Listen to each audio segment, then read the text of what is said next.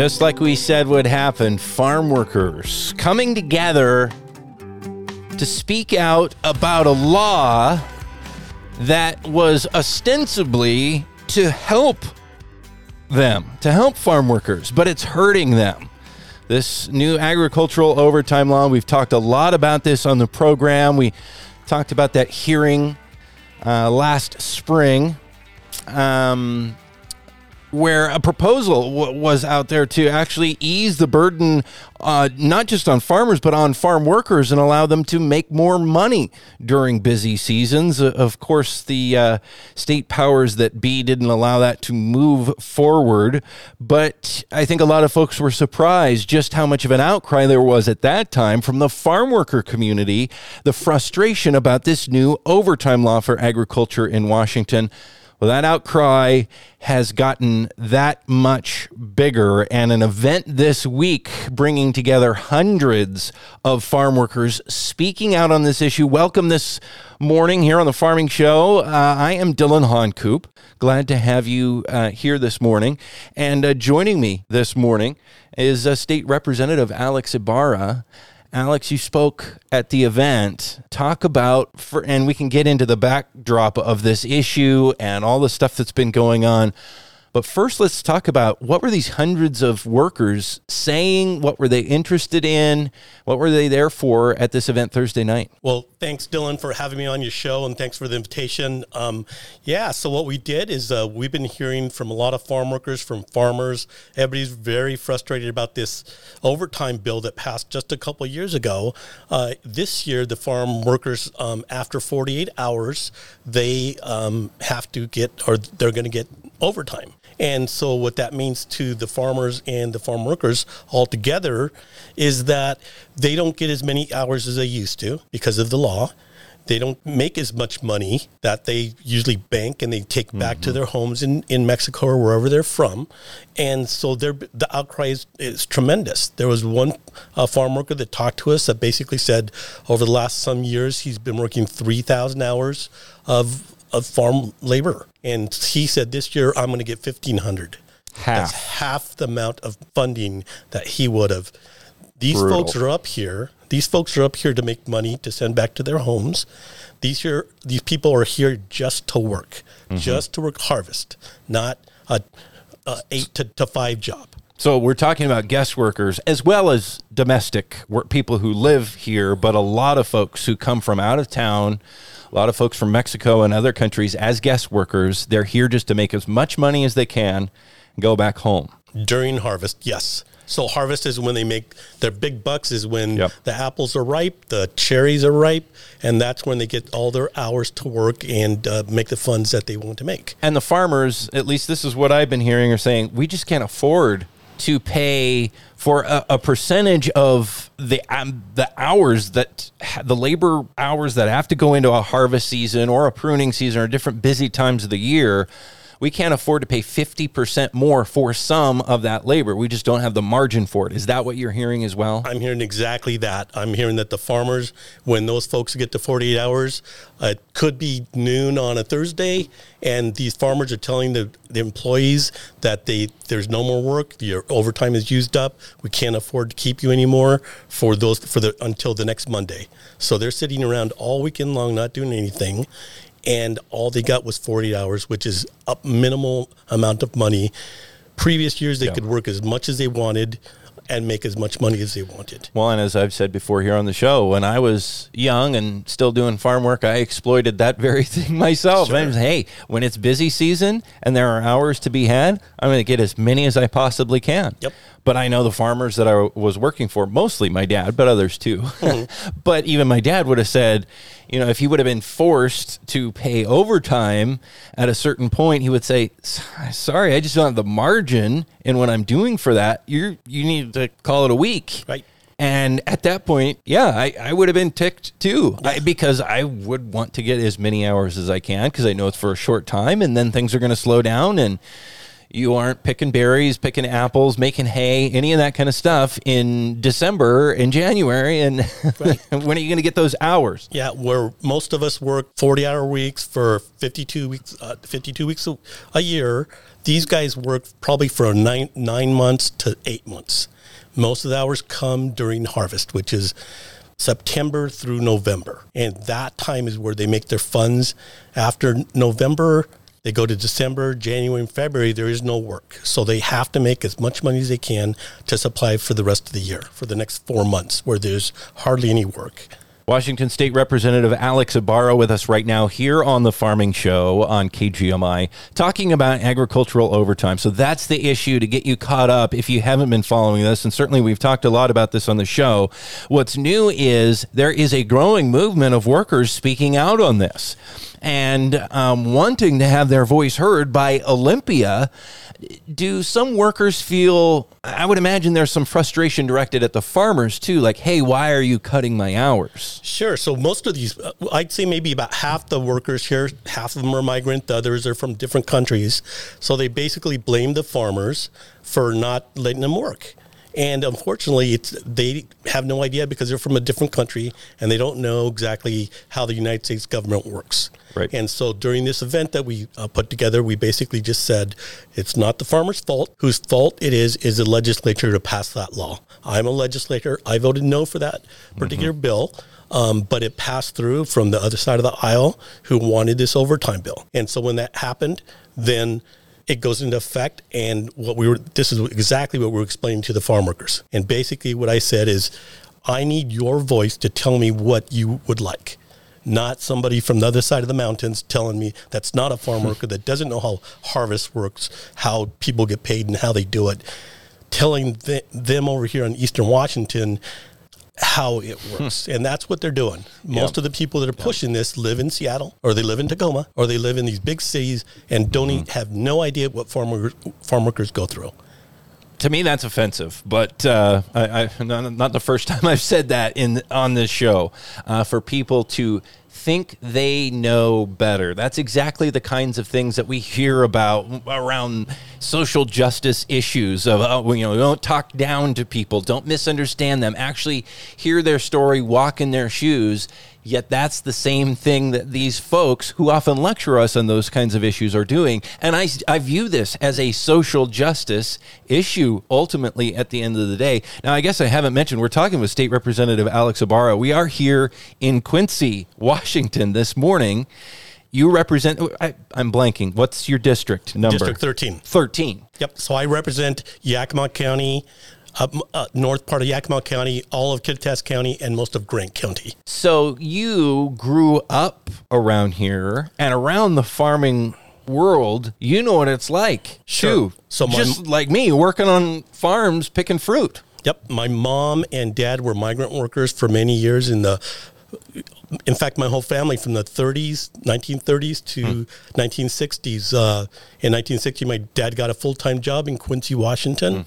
6 months later, I was born. I was the fourth kid. And so when that happened, we weren't migrant workers anymore, but we were working in the fields. In third grade, I was put in the fields to thin and weed sugar beet, beans, and pick fruit, cherries, apples, grapes, and so did a lot of farm working, worked in the plants for packing potatoes, making French fry at Lamb Weston. So basically was in the ag field my whole life until I went off to college and I got a degree and got a different job.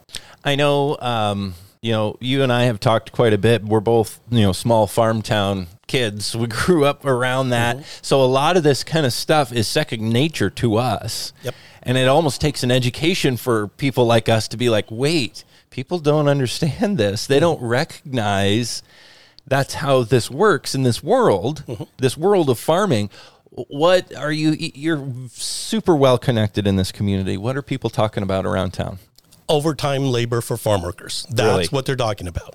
That's what the farmers are mad because their workers are mad at them for not letting them work. Yeah. And these guys just want to work. They want to make that funds that they were making before. And these laws are not helping. Even though they say in the legislature that these laws are here to protect the farm worker, but it's not. It's hurting them. What about within the Latino community? You know, such a vibrant Latino community in this whole part of the state, particularly here in Quincy as well as other spots. You're very plugged in with that community. Mm-hmm. What's people's heart on this? What do they say? Same thing. It's the same thing. It's depending on who the person is, but Latino population, they want to work. They don't want to stay home. They can stay home all winter long. When it's harvest time, that's when they make their money. Even the folks that live in town, the folks that work in the orchards, in the ag world, that's where they make the money during harvest, because they get to work a lot of hours and they make a lot of money by picking more or picking more fruit because they can work more hours. That's how it works around here, because that's why we call it a small ag town. Yep. And that's how it works. Yep. They just don't know it. Now, your brother, and by the way, we're talking with State Representative Alex Ybarra, 13th District Representative. We're here in Quincy this morning, his hometown, his home base, talking about this agricultural overtime issue and the event that happened Thursday night. Apparently more events coming, more and more workers across the state wanting to come together and raise their voice about this issue, to be heard, to join this movement. I was here Thursday night to see that at the park here in town, and it was an incredible thing. I want to say in the neighborhood of 500, maybe even more people there in the park gathered around, talking about this, getting information, getting plugged in. Representative Ybarra, what's your message to those folks concerned about that? What should people be doing about this right now? Well, I think what happened Thursday was what we wanted to happen. I thought there was going to be maybe 100. If I was lucky, we'd get 100 people there to listen to the message, which was, we want to hear what you want. We don't want other people to tell us what we want in town. Yeah. I want to hear, since I'm a legislator and I can go to Olympia, I can carry your voice to Olympia and let them know what you folks want, not what they think you want. Yep. So I'm going to get it from you guys and not from anybody else. You guys are the farm workers, so it has to come from you to me, and then I can relay on to Olympia and tell them what they want, not what they think they want. And the event organized by protectfarmworkersnow.org, as well as Center for Latino Leadership. So people who are interested in that can go to Protect Farm Workers Now. There is a way for folks to sign up to speak out on that issue. A lot of stuff available in Spanish there for farm workers who are interested in more info and sending messages even to Olympia. Also, Center for Latino Leaders .org, and those folks have been very plugged in to helping facilitate this kind of activity, these kinds of events. I certainly, I've gotten to know those folks of late, and it's been great. It's been refreshing to work with Maya and her whole team there. They're doing yeoman's work to make stuff happen, and I would love to see groups like that more supported, more visible, people going to that community for the truth about issues rather than listening to other people who, honestly, there are other groups out there voicing opinions on these kinds of issues, purporting to speak for the farm worker community. And the more I talk with people actually in that community, they say that voice isn't legitimate. That's not their voice. They're not speaking for them. And they're pointing out these people have a different motive. They have an axe to grind. They're trying to accomplish something entirely different. And to them, it's a political game, where what we're talking about here is just the true voice of the people in a very diverse group of people with a lot of different interests, but all frustrated and connected now, unified around this same issue. As you are a representative in Olympia, Representative Ybarra, what do you say the temperature is there right now on this issue? Does this even come up on people's radar screen? Well, it's starting. I just talked to one of the representatives from one of our senators today, just a couple hours ago, and they basically said, yeah, this is bubbling up out to the national level, where we even heard President Biden speak about this particular issue, about they might bring overtime to across the country. And so that's probably the last thing I would ever want to see happen, because I'm seeing the ramifications of that type of law coming to the state of Washington, and it's all bad. Nobody's making any money. They may not come back. I mean, that's the deal. Part of those migrant workers, H2A guys don't want to come up here to work 40 hours.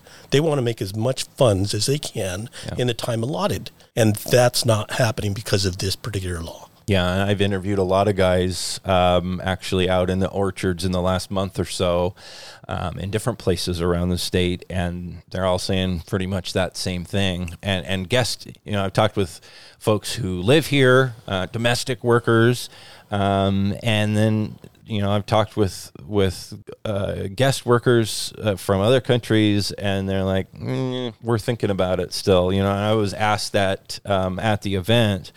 And someone said, what percentage do you think of people may not come back? I said, I don't know. I think a lot of people haven't decided yet.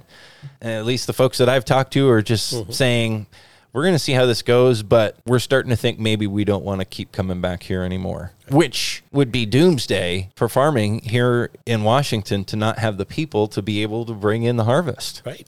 Here's a perfect example. We had the meeting at 4:30 in the afternoon. It was probably 70 degrees out. It's perfect skies, and these folks were not working. 450 farm workers or so, maybe 500 or more. And they were not working. They were sitting, not making any money, listening to the message that we sent, which is great to listen to the message, but what they wanted to be doing is working.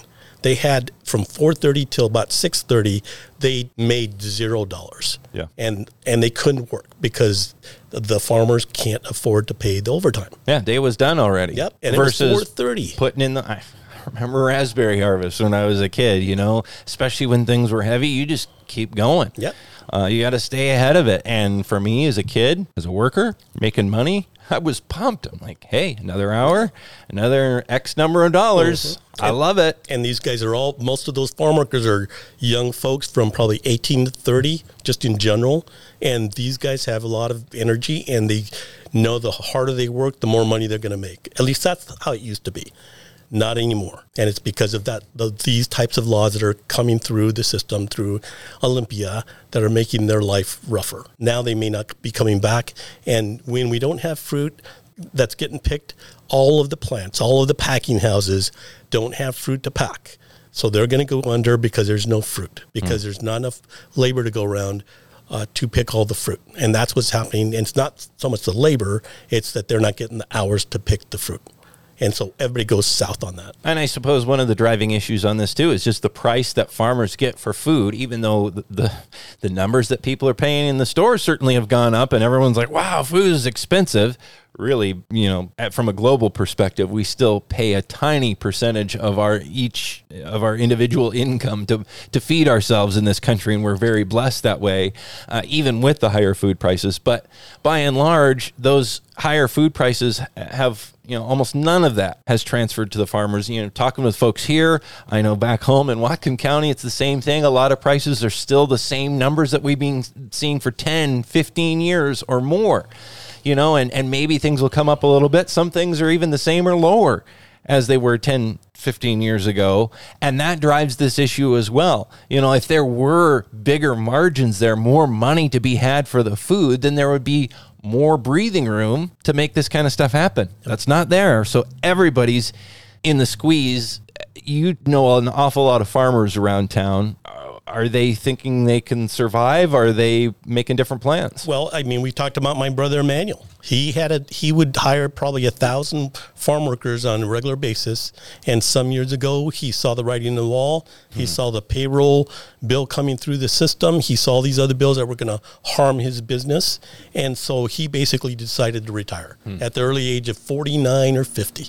And he had plenty of years under his belt that he could have worked, but he saw the writing on the wall, and because of these types of bills, he decided to get out. And there's 1,000 workers he hired on a regular basis. They'd come year after year after year to work with him because they enjoyed working with that farmer. And he just stopped. And those people stopped coming to him, and now they have to find another employer, which they may not like as much. And I'm hearing a lot of other farmers, too, say, I'm not sure how long we can keep doing this. Yeah. And one farmer that I was talking with at the event who was there and helped kind of get things ready, he said, I'm going to have, if this keeps going this way, and especially if next year it goes down to 40 hours a week, as the law is scheduled to do, He's like, I'm going to have to change my business model. I'm going to have to grow different crops. I'm going to have a lot fewer workers, and it's going to be very different. Yep. So what happens to all those jobs and all that money and all that food that's not produced in, particularly true fruit, which the state is famous for, produces the best apples in the world, cherries, and the list goes on and on from there. It's a scary thing to see, and we hope that Olympia can come up with an answer that certainly protects workers' needs, but also allows them to maximize their earning potential and protects farms so they can survive the low prices and be able to stay in business here in Washington. Well, if I know your audience, they're mostly farmers, so they already know what the answer is. The answer is if they can make more money with a row crop like corn, sugar beet, beans, then you can do with apples because the price of labor is so high, then they're going to go there. Go to low labor intensity versus, So then fruit. all of a sudden the grapes won't be here for all the great wines we have in the state of Washington because that gets picked, right? Somebody's got to do the pruning, and it's all those farm labor folks that come around here to do all that great work that they do here. 13th District State Representative Alex Ybarra with us here on the Farming Show this morning. Alex, thank you so much for your time and having us here in Quincy. Well, thanks for inviting me, Dillon. Appreciate it.